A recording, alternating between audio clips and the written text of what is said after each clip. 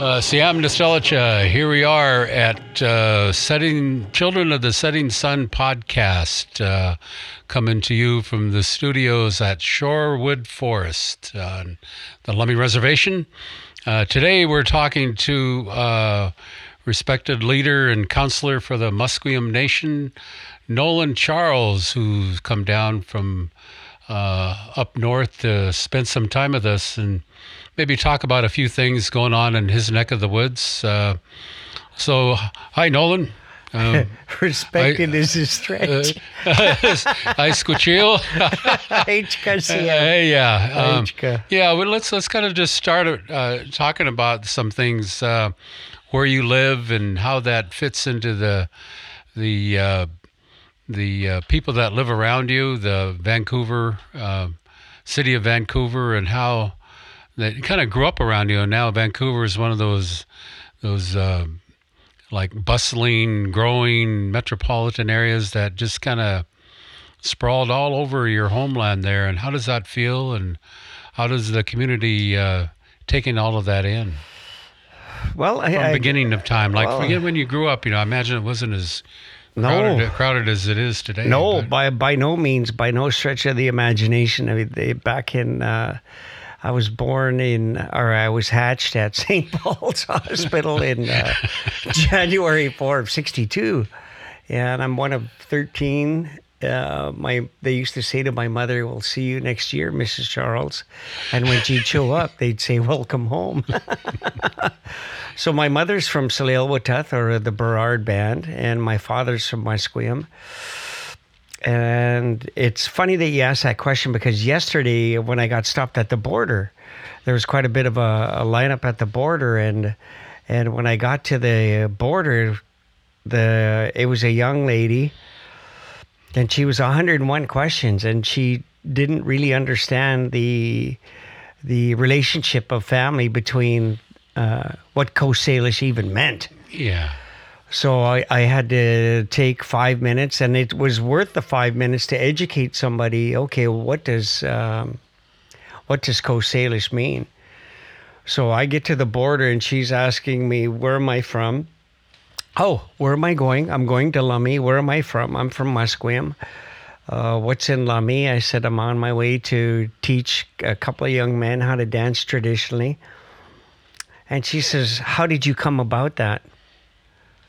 Like, what's the relation? How did you come across it? And so that was a 2-hour conversation. Oh, yeah. Yeah. It took about, I said it was well worth it. It was worth the 5 minutes to take the time out to educate. And that's what it is.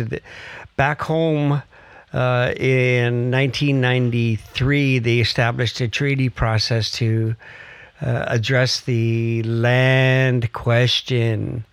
Who's who and who's who in the zoo, who owns what does rights and title mean. United Nations Declarations of the Rights of Indigenous People was acknowledged in 2007. So here we are 11 years later, and we're actually starting to get some traction to see, what does that mean? What does the declaration mean? And how do we develop and how do we implement it? So that was a 5-minute conversation with the border guard yesterday when I said that Coast Salish extends into the United States. We didn't put up this transparent border. It was established by two entities known as the United States and Canada. And we still acknowledge ourselves as Coast Salish, ergo and I know we'll get into it in a little bit, the talking about transposing the Bison Treaty into a salmon treaty.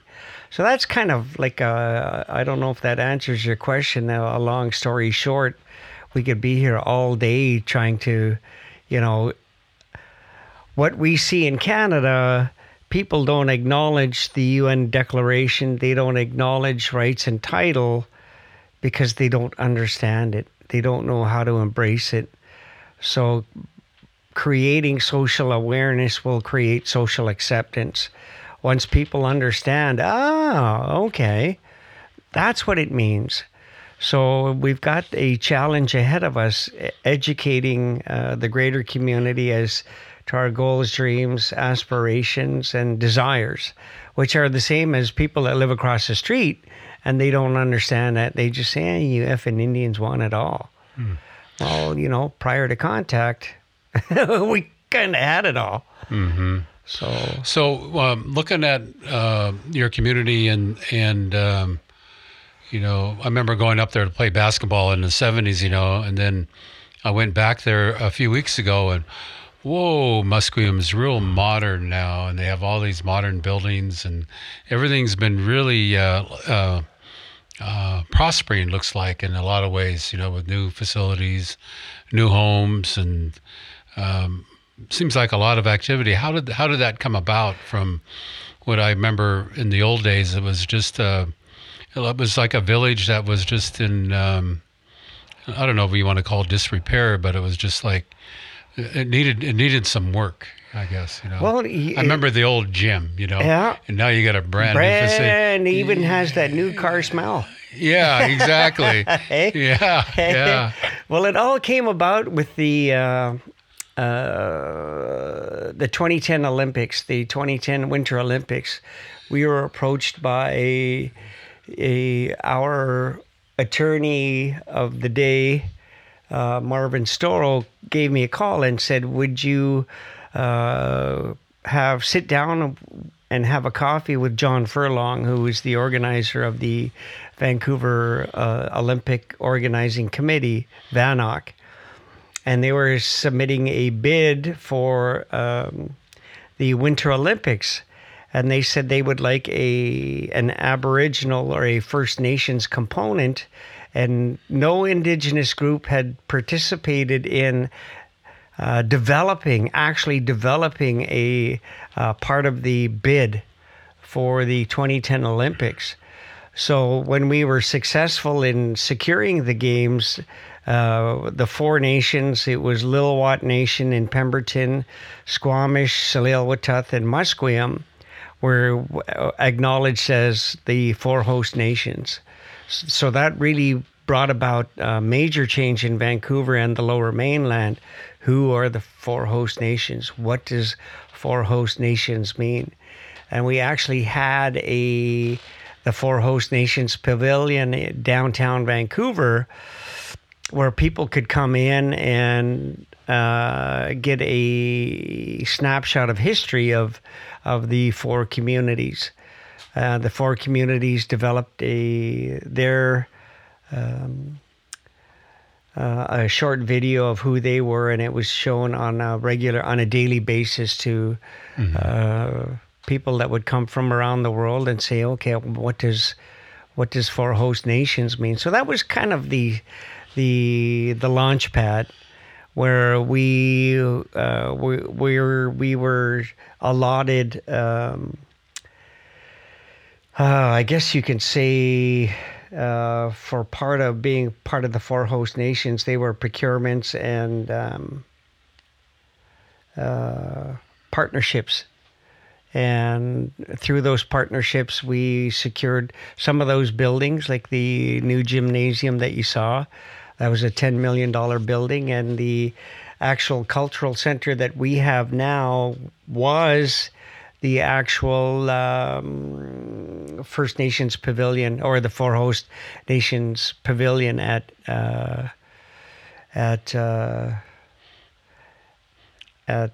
I keep wanting to say Expo, and I should acknowledge Expo 86. Because at Expo 86, I was just a young man, and I still remember the Dave Joes and the Dominic Points and the Vincent and Walker Stogan, the Stogan brothers, and the ladies that we actually danced for. The irony of it all is this weekend is Harry and Megan's wedding, but it was Harry's mother, Diana, and his dad, Charles, that we danced for at the opening of Expo 86.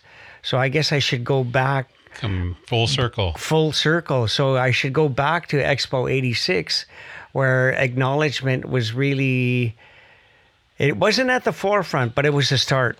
And then it really took off at the 2010 bid package for the Winter Olympics. That's awesome. Were you guys in the middle of those riots? I think when Canada was playing hockey, there was riots in the street up there, right? There's been... Didn't that happen? They had to close the town down or something? There's been riots since what? 1490. 1492, yeah. That's true. Yeah. There's been riots since 1492, Daryl. Yeah. Hey? But I like what you say. We're coming full circle, and it's not acknowledgement of this border. It's tearing down this border, and it's reestablishing. It's not establishing trade and commerce with our families in the South. It's reestablishing. So we'll get there. And it leads us to the Bison Treaty and the elements of the Bison Treaty that could be translated into what we're thinking about for the Salmon Alliance is a type of salmon treaty. Maybe you can kind of highlight what that is, what we think we can take out of the what was approved by the Blackfeet in a way of an agreement towards the protection and enhancement of the bison living within their homeland, and how that actually fits what we're trying to do here.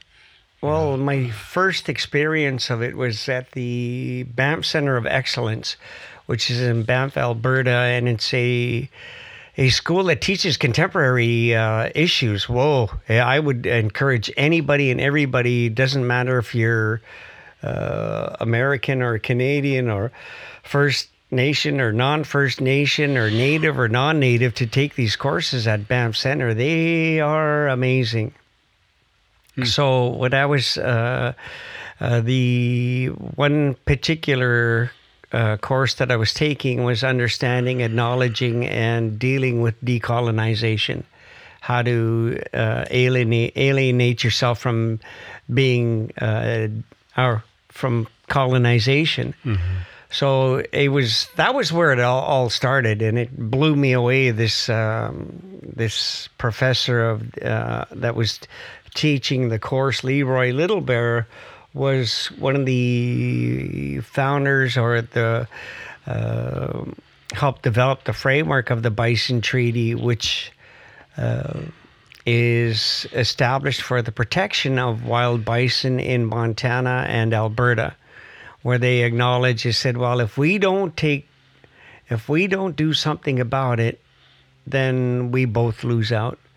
So that was the premise behind it, saying, well, if we don't acknowledge and we don't do something about wild bison, and if we don't protect what we feel is rightfully ours, and the one thing that still stands out in my mind is one of the chiefs said, bison doesn't have a passport. Yeah. So they don't acknowledge a border. They run free through the plains of the grasslands of Alberta and Montana. And the tribes took it upon themselves to say, we need to come together to protect our identity, is how they put it.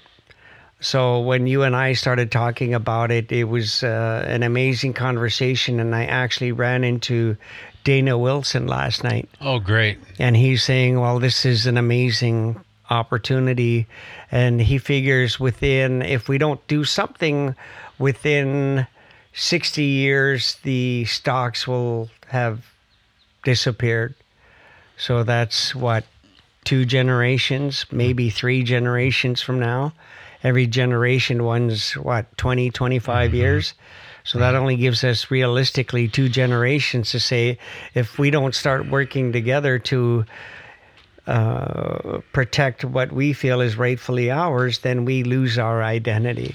So that's really thinking about your grandkids then. Our grandkids are the ones that are going to witness the extinction if we don't get our act together. Yeah. Well, that's and then salmon don't need a Nexus pass either. No, no. That's why we're thinking. No, exactly. Yeah, exactly. Well, and so it's all about. I like what your approach is. because this year is the Adams River Run, and it's cyclical. It's every 4 years, so this is the 4th year. And the last Adams River Run, they estimated 10 million, we were told, and when it was all said and done, the return estimates were north of 30 million.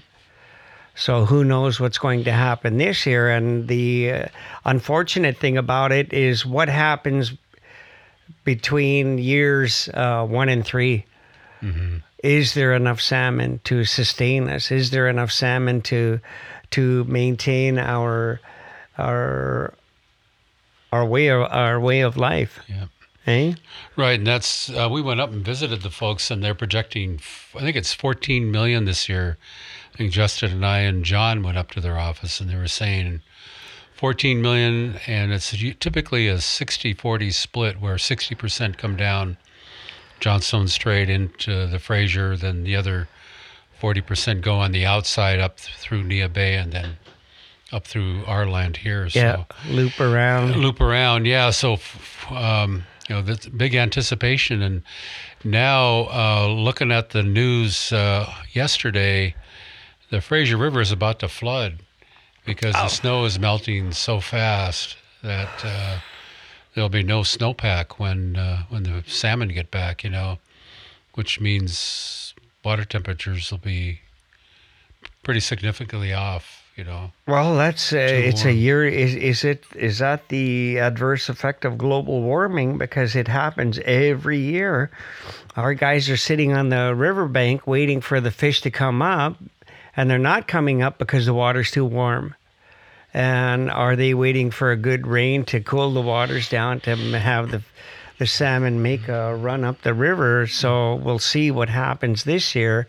Are we seeing a pattern that is being developed by this global warming? I don't know if people really understand the magnitude of global warming, and are we starting to see it firsthand?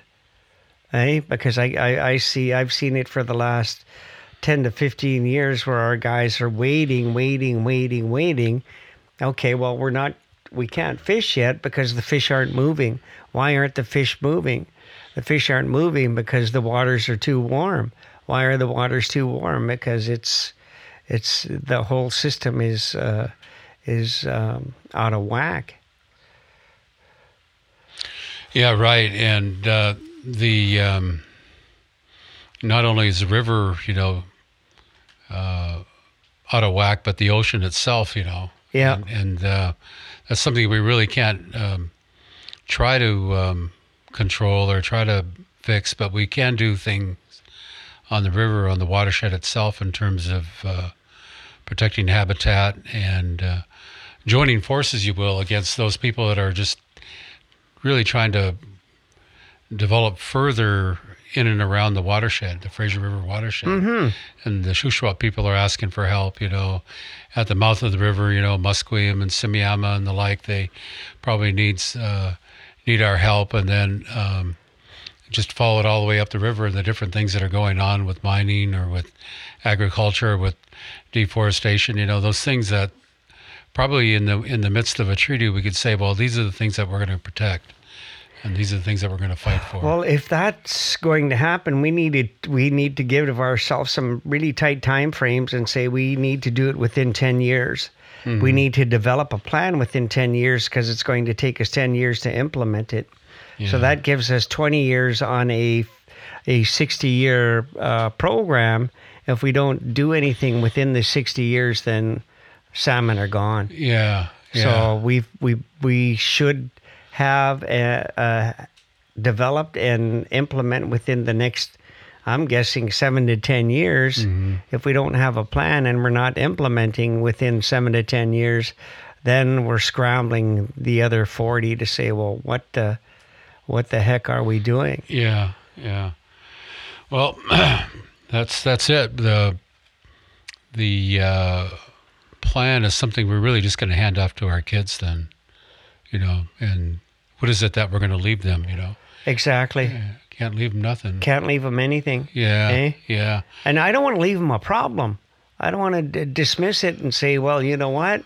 I couldn't do anything about it. Now it's your problem to deal with. I don't want to do that. I don't think that's I don't think I'm responsible if I do that. I figure I've got 10 years. Yeah. Hey, I've got 10 years, and if I don't do something within that 10 years, then I'm taking, pardon my French, the chicken shit way out and saying, well, I'm leaving it for the next generation. And that's what would my grandparents say? What would our forefathers say? Well, that's the easy way out. Like, what are you doing? Come to your senses, grow up. Well, before we shift gears here, you guys got any questions, Mark, Bo, Justin, about this particular? Yeah, so you got, during the Salmon Summit, you got pretty emotional there about the connection of the relatives. Yeah. Because you're related across the border. You're not just Canadian. No. We were talking a little earlier about that. Can you just talk more about what that really means to somebody to have the family be divided like that? Well, see, is it the resource? Is it the resource that's dividing us? Because it's the age-old adage, divide and conquer. Hey, is that the principle that the governments are working on, or that's what they stay to form? And, I just throw a bone in the middle and let them fight over it. And we've got to take it out of the hands of the politicians. I got no problem saying that is it safe to say the non-native politicians, where it's just, I look at it back home in Canada, and it's not about making the right decision, it's making the popular decision. And the popular decision is a conduit to how do I get myself reelected. I like this political seat. Ooh, and there's a nice fat, and I mean fat, pension at the end of the day come my term. So I don't see it as being addressed by any political body. The actual solutions need to come from the community and the grassroots approach. We're saying, well, you know what? You guys don't know what you're doing. Yeah, you can provide funding for it. That's probably the extent that they could go. But I look at it as is it our responsibility as tribal leaders to say, you know what? We're in a dogfight, and playing the Olympia or the Victoria or the Ottawa or the Washington D.C. game isn't working. So how do we join forces in an alliance that we used to have pre-contact? And at the end of the day, that's all it is. It's developing and reinstituting those alliances that we had pre-contact that said, okay, well, we are the resource keepers. We are the resource monitors. So when I talk to people in Victoria or in Ottawa, it would seem apparent that what they're looking for are solutions to come from the community. Okay, community, well, we don't have the time. We don't have the expertise. We're too busy running government. We don't have the capacity. And we're saying, yeah, we might have the capacity, but we don't have the resources. So we're starting to see alliances being formed outside of government. And those alliances are community-based, saying, well, okay, well, if we don't start doing something together, we all lose out. And I like the last month when we convened at Silver Reef and Wayne Christian was there, because it dawned on me that's where the spawning beds are. Mm-hmm. And if I don't help Wayne in the spawning beds, then I'm not going to benefit. And if Wayne doesn't help me at the mouth of the river, his spawning beds become irrelevant. So it's all connected. It's all connected. So it goes well beyond Coast Salish. It goes into the interiors, and the one thing that we could learn from are people like the Okanagan Alliance, where they have the Okanagan Nation on both sides of the border, where they have the Colville and the Okanagan tribes working together to rejuvenate stocks that they've got, and they're successful. So that's a model that we could possibly build on and say, okay, well, the impasse was this damn border. So they didn't acknowledge the border. They just said, you know what? We are Okanagan Alliance. Don't matter for Colville, don't matter for Soyuz, don't matter for West Bank or whatever, whomever they were. We're in this together. So let's solve the problem. So I look at that as you could probably take two incidences or two models that we could cut and paste from and borrow, and there's no sense in recreating the wheel. You take the Bison Treaty developed by the Blackfoot, you could probably use that as a framework, and the meat and potatoes, we could probably borrow some of the ideas and some of the plans that have been implemented by the Okanagans. You know, that's a great idea. That when you're talking, I'm thinking, wow. And then we can go talk to the Iroquois, who don't recognize the boundary and exercise their sovereignty across the border and have their own checkpoints along the border. Right. And we can bring them into the conversation too, and how they accomplish that. And I think they went so far as issuing passports amongst their people so they can go back and forth and not have to go through the U.S. checkpoints. They have their own. So, we can do that, you know. Yeah. But yeah, there's some conversation we can have there too. Hey, Bo, Justin, you guys got anything to ask, say? Just to pick up on what you said about the Iroquois issuing passports, they went to field lacrosse world championships in Australia. Yeah. And they issued their own passports. Yeah. But they couldn't get into Australia because Australia wouldn't recognize them as these aren't passports. Right. Yeah, you're trying to make them U.S. rather than Iroquois. Yeah. No? I guess Sure. I have one question. Maybe stand right behind. Is it okay to drink coffee on? There you go. We can cut it out later. Okay. Good evening. So we're talking about like the importance of salmon you're trying to educate people about them. And one of the problems I feel that in the bigger society in North America is that they'll go to the supermarket and there's fish there and they're like, this is enough for me, and they won't educate themselves or try to look past just what's in front of them. I was wondering, do you have any ideas of how to break that kind of illusion that's kind of the consumer market has created for us?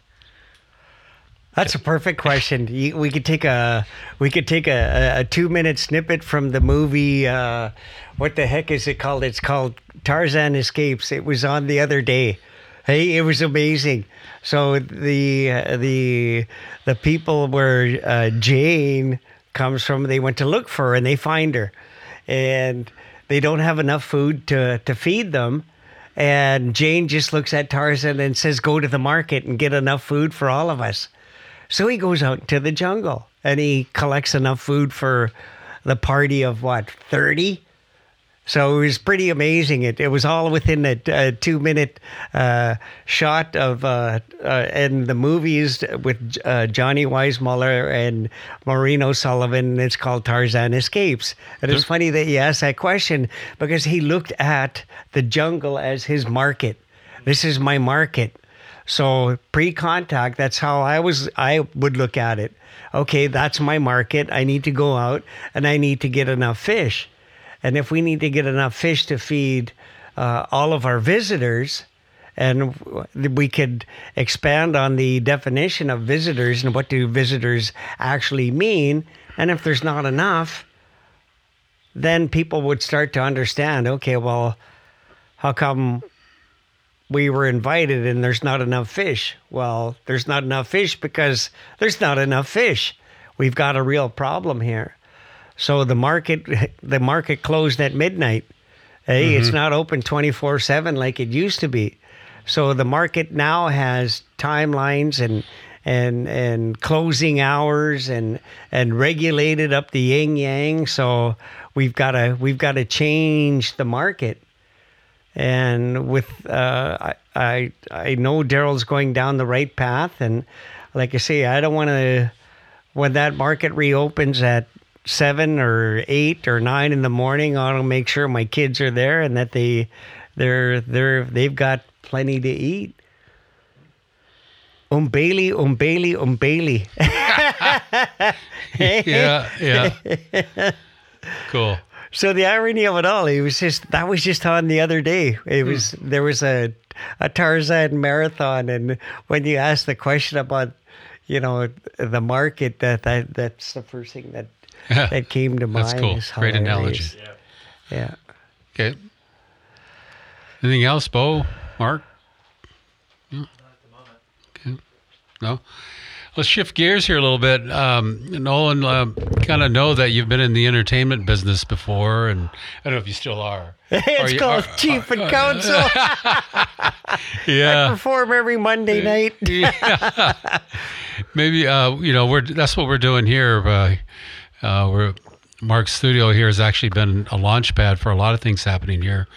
We've had people come in and sing and tell stories and podcasts, having conversations such as this, working on some scripts, bringing to life our life way through perhaps a TV series, and we've worked on some stage productions. Haven't been able to get enough actors together to do that yet, but we're still working on it. And then, of course, the Sockeye Epic and filming salmon runs for the last couple of years and interviewing folks. But maybe someday down the road, as some of these things get the funding, we're going to call on you to come and join us and lend your talents to some of these productions. But maybe what draws you to the world of entertainment and your life? First, as I understand it, as a stand-up comedian, but maybe there are other things that you do. I don't know if you sing or not, or you act, or anything like that. Maybe you can talk about that a little bit and how that becomes a real interest of yours. Yeah. Can't sing worth beans. Oh, you can't? Okay. But I do karaoke every now and then. Oh, really? Oh, yeah. My Hank Williams is my go-to. Hey, good looking. Hey. If you can't belt out like Hank Williams is, he's my idol. Well, maybe you can give us a couple of tunes here. So,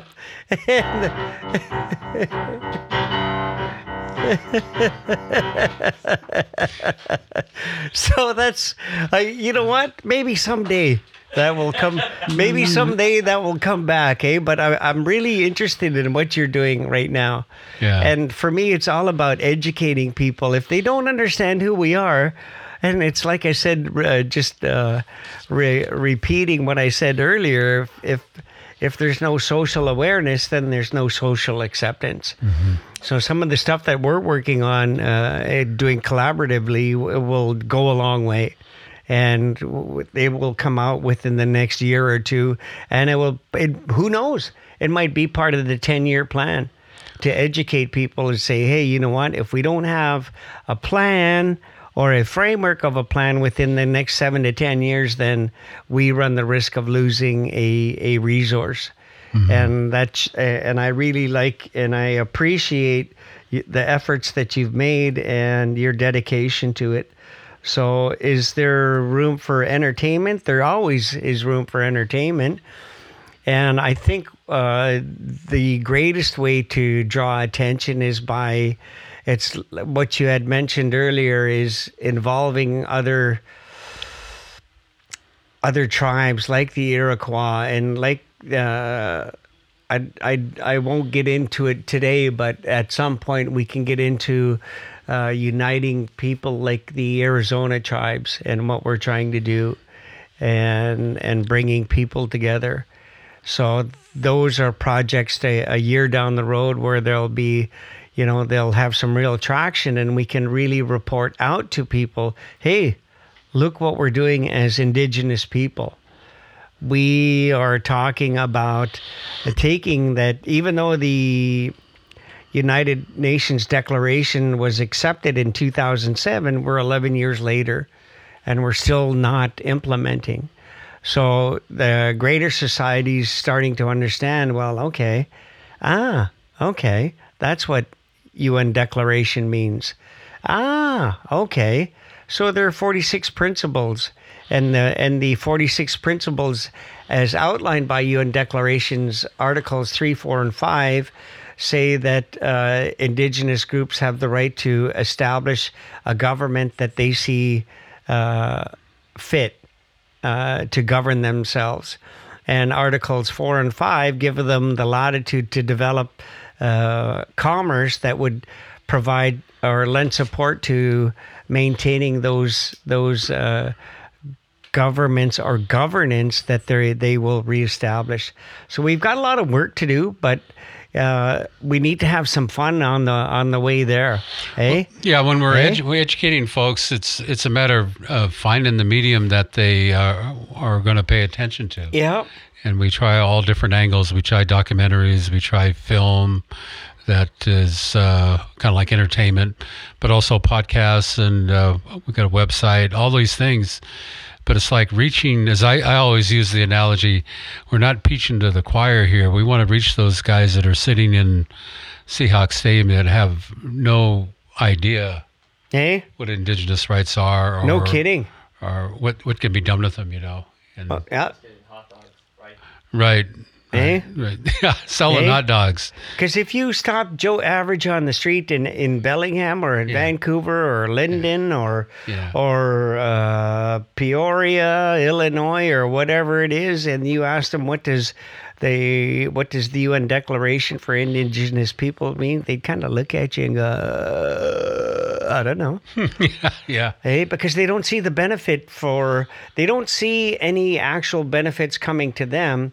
What people will understand and acknowledge that once, like we're seeing it back home, is when communities, it's when Indigenous groups benefit, who else benefits? We don't have Walmarts, we don't have Home Depots, we don't have Magic Cuts in our neighborhoods. We got to go across the street. So there's a lot of work to be done, but we'll get there. You know what? We'll get there. Mm-hmm. And I like what you say about if we were to educate people in Seahawks Stadium for one day of 65,000, and they went home and they saw a 2 or 3 minute video of what the rights of Indigenous people mean, they would at least talk. Hey, what did you guys see? What did you guys see today? What did you think of that? Mm-hmm. Maybe that's something we could shoot for, to have a 2 to 3 minute video that we could show at places like any major sporting event and say, well, hey, what are you guys thinking? That's a good idea. Well, in closing, maybe you can tell us a Charlie Hill story. Oh, Charlie! Yeah. Oh, he's my idol. He's like, I first saw him on the Tonight Show. Uh-huh. Oh, and it's just like the original silencer. There was, you couldn't see the arrows coming. Yeah, yeah. So he said Indigenous people had the silencer invented a long time ago. So he was my idol. He will always be my idol. And I first saw him come out the Tonight Show with Johnny Carson wearing a Chicago Blackhawks jersey. Oh, really? Yeah. So he had there was a cheap Blackhawk right on his jersey, and he had the stereotypical setup. He had got the headband on. Yeah, they had the long hair and the braids and the whole enchilada, and instantly became my hero. And I was never I know he's an Ida, And I know his brother is Rick Hill, the former president of NIGA, the National Indian Gaming Association. And I got to meet his brother, but I never had the opportunity to see Charlie or meet Charlie. But like my girlfriend always says, they're not gone as long as you remember them. Yeah. And I will always remember him coming out on the Tonight Show with Johnny Carson. It's like, who is this guy? Yeah, he's my new idol, and he instantly became my idol. I was in, I think I was in elementary school, or was it the early days of high school? And I said, that's the guy I want to be like. That's my idol. That's somebody that I gravitated towards, and that's why I did stand up, and I placed third at Vancouver Search for New Talent at a comedy club called Yuck Yucks, out of 50 contestants. So I still do weddings and bar mitzvahs, I always say. So I MC weddings and birthdays and community functions. And my buddy stopped by my place the other day and said, I'm getting married December 2nd of 2018. We want you to be our MC. And I said, I'd be honored. That's awesome. We're going to do a fundraiser for our production company over at Mark's dad's house, and we'll call you up. Yeah, give me a call. And you can come down and MC the fundraiser for the Children of the Setting Sun Productions, probably late June or something. Perfect. In that neighborhood. So this is Satsum Darrell Hilaire, and we had with us today Nolan Charles from Musqueam Nation on the Children of the Setting Sun Productions podcast. And thank you for joining us today. Haichka. Thank you, Darrell. Haichka. Awesome. Haichka.